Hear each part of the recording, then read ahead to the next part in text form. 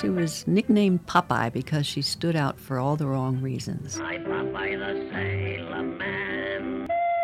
I am what I am. And that's all what I am. I'm Popeye. She took it in her stride. She made a joke about it. And she said, yeah, I'm Popeye the Great, you know.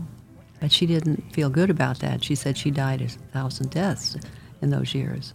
At almost 6 feet tall, with a deep, gravelly voice, Helen Stevens starts Fulton High School in 1931, and she just doesn't fit in. The comparison to a chain-smoking sailor with bulging forearms certainly doesn't help. Helen is destined for something bigger, though, and by the time she graduates, she'll become a hometown hero. Before we get there, let's start at the beginning. Helen is born in the town of Fulton right before World War I ends. It's a time of economic insecurity. She grew up on a farm, it was a dirt poor farm. Her father was a hard-working man, and her mother doted on her, as did her grandparents. That's Sharon Kinney Hansen. She wrote the biography on Helen, spending years interviewing her and digging through her personal records. She'll be our guide. What was Helen like as a kid, and what did she do for fun? Well, she was very rambunctious. She played all the games that the boys played, and it was roughhousing with them a lot in school. And she would run alongside her cousin's horse. You know, he would ride the horse to school, and she would run alongside with him and jump the gullies. And so she was fast-moving and running and romping and stomping around the house. What was she like when she got to high school? She was a very tall, lanky, athletic girl, very bright, intelligent girl, did well in school, but she was country also, and there were the city girls and the city boys. So before she became recognized as a girl of talent, athletic talent, she was among the unpopular group. And her mother made her clothes for her. I mean, that's for any of us in getting adolescents. A nickname, Yeah, to be not among the popular and to be shunned and to be laughed at and to be called nicknames. It sounds like she adopted this sense of humor to kind of deal with it. Yes, she did. She became in high school the joke editor for the high school newspaper. Helen is funny, and that makes high school a bit more bearable. So she's getting by. Around this time, Coach Moore, the high school boys athletic coach, asks Helen to run a 50-yard dash. Here's Sharon describing that moment in Helen's biography. As he watched the 15-year-old move toward the starting line, he saw a shy, somber-faced kid. Her head slunk down so that her neck was barely visible, her eyes steeled straight ahead. She wore baggy pantaloons, the jumpsuit her mother made, and dirty sneakers. She did know a thing about running form. Left foot, right foot. Helen pushes herself. Faster, faster, faster. Said Helen, I just ran. And when I finished, Coach kind of looked at his watch. Coach Moore looked at his watch puzzled and saw 5.8 seconds. That's what the stopwatch says, but that couldn't be right, could it? In her scuffed-up sneakers and homemade clothes, Helen just tied the world record. The coach is probably floored. Yes. And wants her to train. Yes. What's the reaction from the people in the community? Well, the boys had hoped that she hadn't done so well because that's a pretty incredible speed, and they weren't too pleased about it. Helen starts down the path toward fame. Her face will soon be splashed across newspapers and magazines. A legend. But the mounting celebrity brings scrutiny and condemnation. Throughout it all, Helen presents herself as confident, funny, and unapologetic. But she's not completely herself, at least publicly.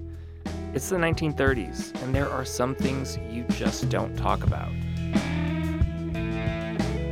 Welcome to Show Me the State, the program where we explore the strange, misunderstood stories of Missouri's past and try to figure out what really happened, why did it happen, and how has that shaped the state today. I'm Christopher Husted.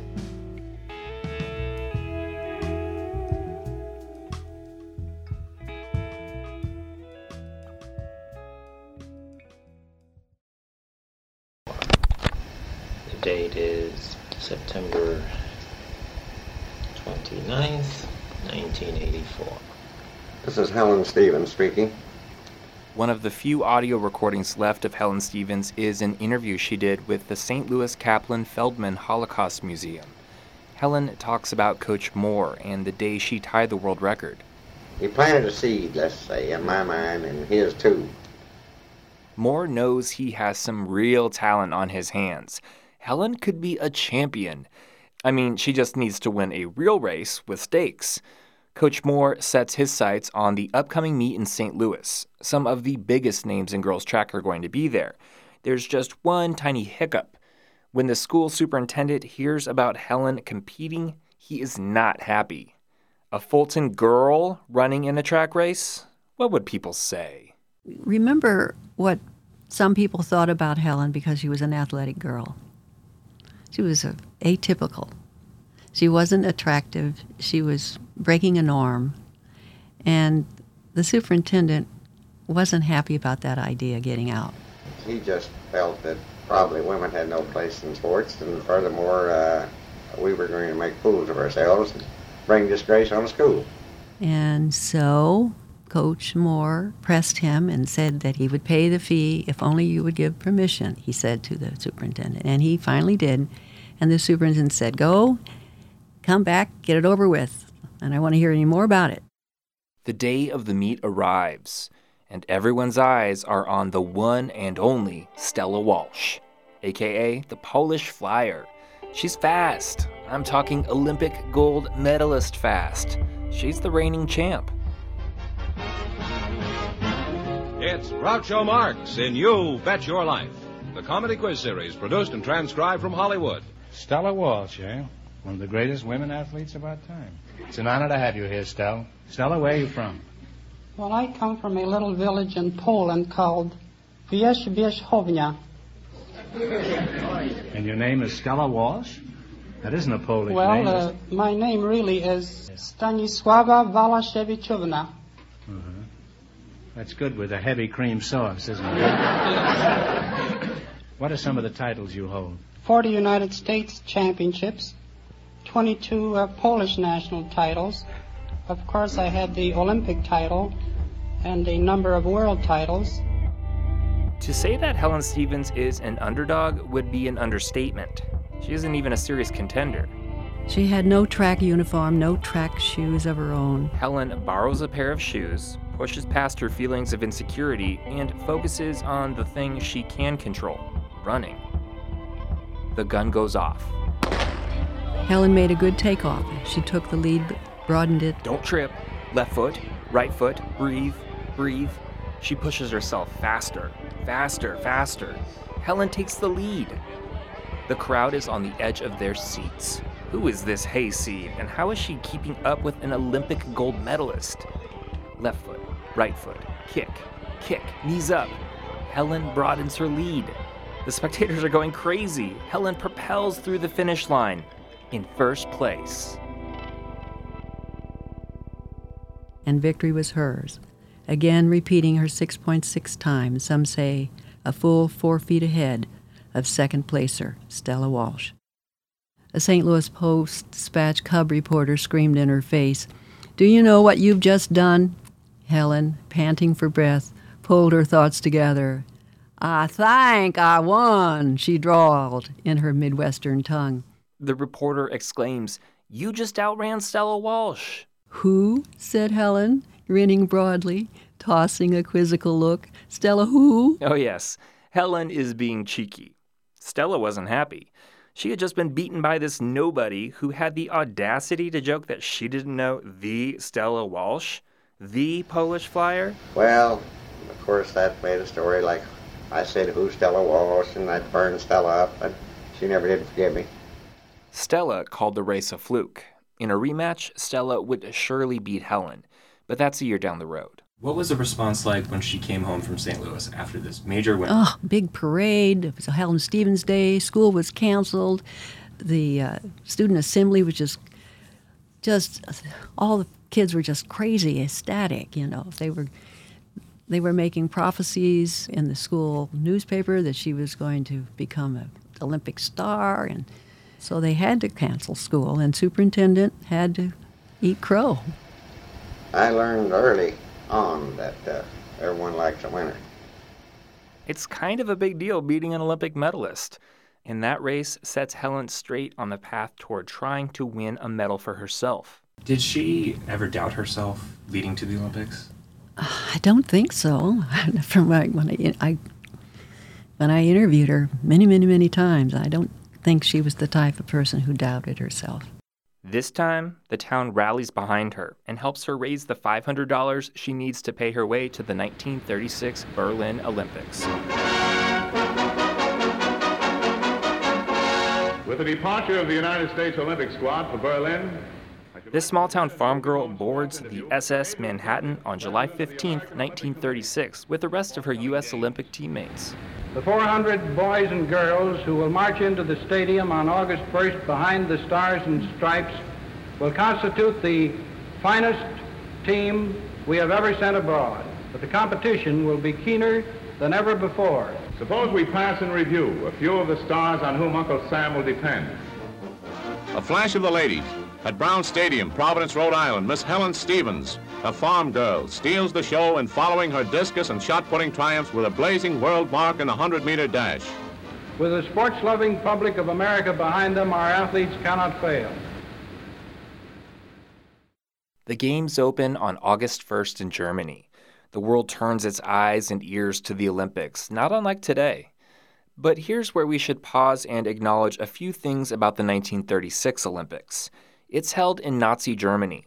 By this time, Hitler has already built and opened the Dachau concentration camp. The Gestapo have been around for a few years. Nazis have started the forced sterilization of people in mental hospitals.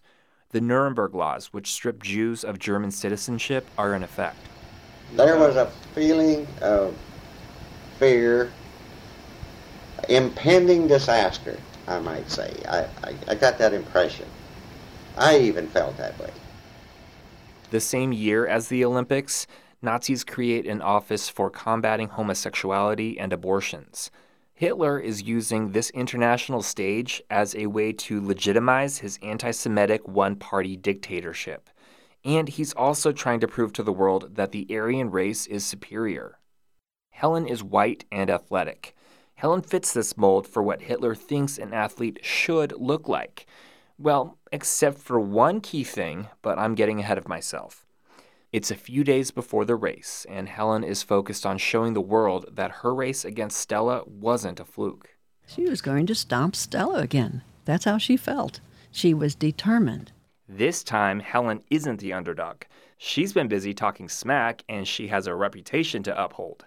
She's running for her country, for Fulton, for Helen, the gangly teenager. But just as the date of the race is nearing, an athlete's nightmare befalls her. Helen feels a fierce pain in her shin, and it threatens her dreams. It's piercing. She has shin splints. The first time she saw Stella in Berlin was when they both went to the health center to get the treatments that they needed for their conditions. They just looked at each other. In the same way that she would not allow herself to respond to the guy who named her Popeye, she wasn't going to let anybody know that her shin splints were bothering her. And of course, this is what most athletes do anyway. Bravado, you know.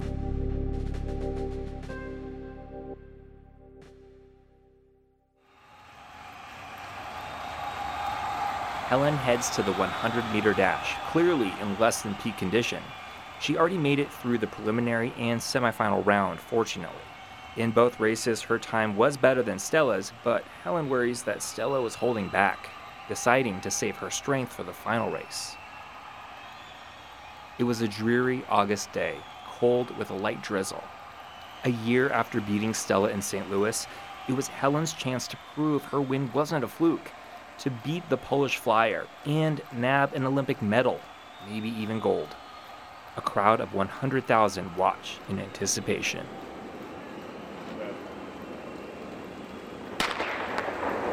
When the official's gun went off, Helen shot from the mark like a kid's bottle rocket, leaving behind nothing but the awed expressions of onlookers and the strained and smoky configurations of her would-be contenders. In the ladies' 100-meter final, a glimpse of America's Helen Stevens, who developed her speed chasing rabbits on a Missouri farm. She quickly passed Emmy Albus. Some said her figure in white silk running suit blurred in motion. She sped past Marie Dollinger and Kate Kraus. She looked like a human locomotive with her arms and legs pumping like pistons. She ran faster, her long legs propelling her past Stella.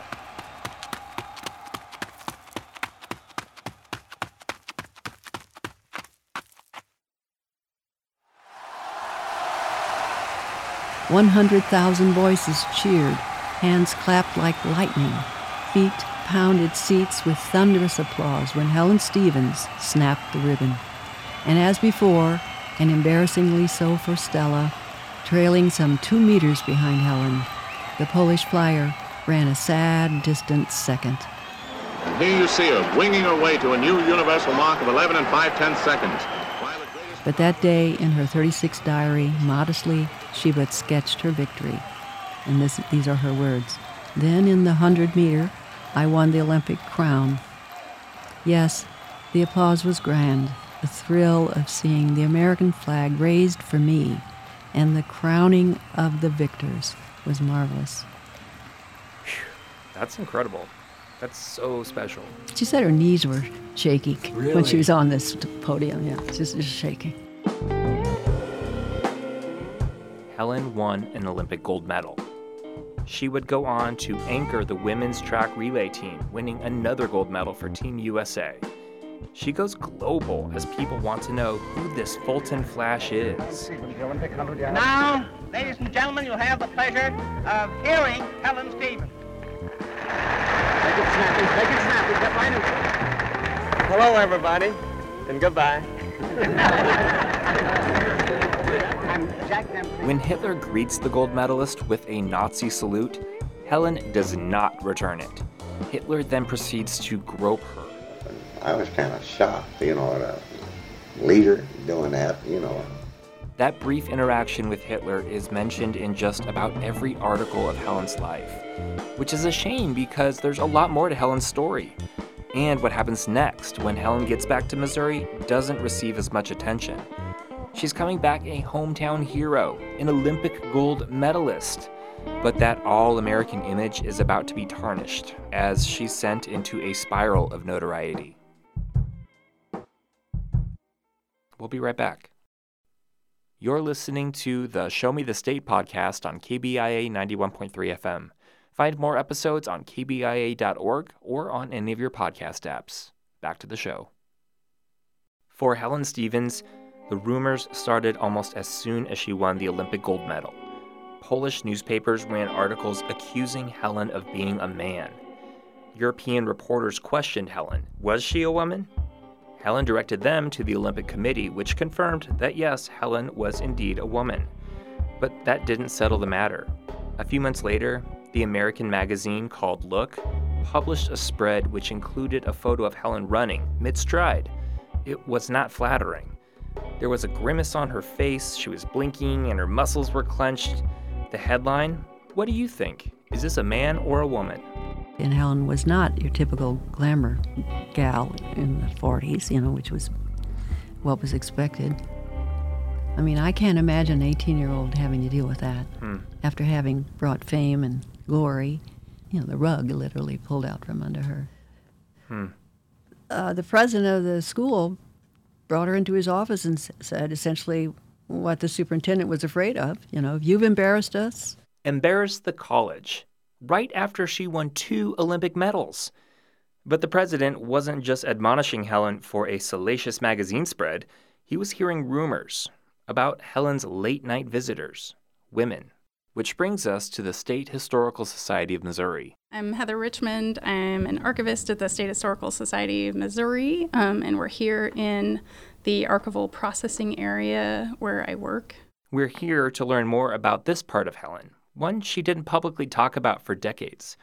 Archived here, along with Helen's newspaper clippings and photographs, are these incredibly personal letters she got from her girlfriends. They're love letters sent to Helen around the same time as the Olympics. Pages upon pages, typed, scrawled out on notebook pages in pencil, small notes and winding missives proclaiming love, sharing mundane details about life, chiding Helen for not writing back quickly enough. There's even a lipstick kiss, a little faded, but still red. It was definitely a secret in her professional life. She was very much in the closet publicly. Which I imagine back then. Yeah, everybody was, you know. So how do these letters, the earlier letters, let's say, compare historically to other love letters that we might come across of someone like Helen? In a lot of ways, I think they are typical in that, you know, a lot of the letters express some of her girlfriends are distraught about the fact that they can't live a traditional life together. On the other hand, it's really interesting when you read the letters, they're not ashamed. You know, there's no, the angst is about the limitations that society is imposing on them and their relationship. It's not about the relationship itself. You know, aside from just typical kind of schoolgirl, oh, do you love me? I love you so much. I hope you're not dating anyone else. Please tell me you're not dating anyone else because I love you so much. I mean, you know, that's the angst. It's not like, oh, we did something wrong. Like I haven't read in any of these letters that anybody thought they did anything wrong. So I found that interesting, that there wasn't the shame that people might think. It's just your traditional insecurity that you have as a teenager. Oh, yeah. They're just very typical teenage love letters. Very typical. Very young seeming. Culturally at the time, can you just contextualize like what that might be like? Yeah. Well, so the 30s in some ways were like this weird transitional time for the gay community. Like before that, it wasn't commonly known what homosexuality was, you know, and for girls especially, you could go to a girls' college and it was pretty common to have these kind of romantic friendships where they'd bring each other flowers and hold hands, and nobody really thought anything of it. You know, they were just good friends. And so, you know, you could have a lesbian relationship in that context and not necessarily be noticed. But by the 30s, there was more homophobia in the air and more fear of, is that relationship with your daughter's best friend really pure? Is there a problem happening here? That brings us back to that awful magazine spread, Helen's late night visitors, and the meeting with her college's president. Here's Sharon reading from her book about that meeting. President of William Woods, Dr. Harmon, said to Helen, "Sit down, Miss Stevens." He pointed to a leather chair near his desk. Heavy brown and green brocade curtains blocked out the gray, overcast light. He wasted no time on cordiality. "Of course you know why I've asked you here." But she didn't. At least she wasn't sure. "We disapprove," he proceeded, "of the distasteful publicity that one of our girls has brought upon us." He paused to let the silence work for him. He's furious. On top of all this, he saw what he considered a scandalous photo of Helen over break in New York holding a cocktail shaker. "You have embarrassed us." Now he targeted her directly. That a William Woods girl should be publicized in a cocktail lounge, of all places, well, celebrated though you may be, Miss Stevens, in some circles, with your foot race to fame, he said, and Helen fixed on those last words. "Word has also come to us that you have had visitors in your room long past curfew, and we know that you have broken other rules, visiting past curfew yourself in another dorm other than your own. What do you have to say for yourself?" Helen starts to answer, but... "There can be no explanation for your behavior. We have revoked your scholarship. There will be no appeal of your decision." Defeated, Helen's chin dropped to her chest. "You may go now," he said, pointing. She nodded acceptance. Dismissed without the opportunity for self-defense, she turned to the door. That's how she explained it. Right. Wow. That's just another gut punch. Yeah. You should be celebrated. 18. I keep thinking she's only 18. She finds a room in town and gets a job to make up for that lost scholarship. Helen sues Look magazine and wins more than $5,000, which was big money back then, but at what cost? She moves to St. Louis, where she eventually gets a job at the Defense Mapping Agency Aerospace Center and meets Mabel, the love of her life. Mabel came into Helen's life with her own struggles. Mabel was her boss at one of her first government jobs, and unfortunately, Mabel was in a bad marriage, was abused physically, came to work one day, and Helen said, "You can't go home. Just come home with me. Get yourself, settled down and figure out what move you need to make next." And the old saying was that Helen brought Mabel home, and Mabel stayed. So they had a very wonderful life together. That's Suzanne Corbett, a close family friend of Helen's. I first met Helen when I was, I guess maybe about 10 years old or so. She was one of my mother's best friends.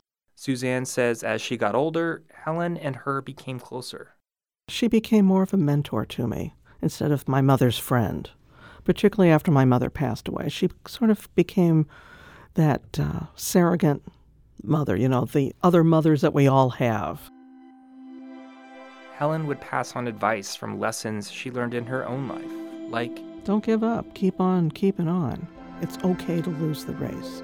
It's okay to fail, but to be able to pick yourself up, move on, figure out what went wrong, and go forward. I don't think we have a lot of that today. Helen is probably most known for her 2 Olympic golds, but she also was the first woman to run a semi-professional basketball team, and later in life, she was a fierce competitor in the Senior Olympic Games. The place and time had its restrictions, and for her to be able to succeed what she did within those boundaries is amazing. It wasn't until towards the end of her life where she was really getting the recognition I think that she so richly deserved with being elected to the National Women's Hall of Fame and countless sports Hall of Fames. Helen Stevens, the Fulton Flash, died from a stroke in 1994. Her world record of 11.5 seconds for the 100-meter event was broken in her lifetime, but her legacy lives on. The small-town farm girl won 2 gold medals at a time when women weren't encouraged to play sports.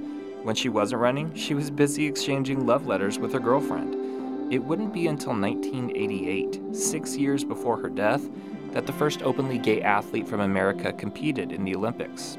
Helen was a trailblazer, but in interviews, she doesn't boast about that. Had you ever wondered as to what it is that gave you the ability to be that fast a runner? I don't know. Why is anybody fast? They're faster than I am now. Many of them. One piece of wisdom Helen received from another athlete seems to have stuck with her, and is maybe why Helen preferred to look forward instead of ruminating on her own track records and legacy. She says you and I both can just remember that we had our time and our day and our moment. And now it's time for someone else.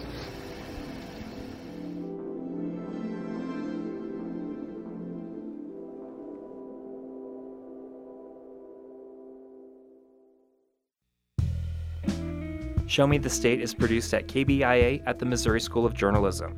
Aviva Okeson-Haberman produced this episode. The supervising producer and reporter is me, Christopher Husted. Our managing editor is Ryan Famuliner. Our theme music was created by Columbia band Loose Loose. Special thanks to Sharon Kinney Hansen. Her book is called The Life of Helen Stevens, The Fulton Flash. Thank you to the St. Louis Kaplan Feldman Holocaust Museum for sharing Helen's interview with us. Also, thank you to the State Historical Society for digging up Helen's letters, journals, and scrapbooks for us to look through. Truly, Helen's story is so much more than we were able to cover in this episode. She accomplished amazing things. Special thanks to the Reynolds Journalism Institute and to the Kinder Institute on Constitutional Democracy.